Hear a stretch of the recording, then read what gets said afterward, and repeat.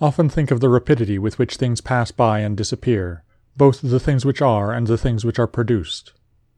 For substance is like a river in a continual flow, and the activities of things are in constant change, and the causes work in infinite varieties, and there is hardly anything which stands still.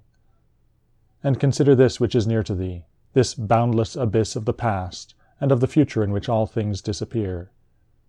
How then is he not a fool who is puffed up with such things, or plagued about them, and makes himself miserable, for they vex him only for a time, and a short time?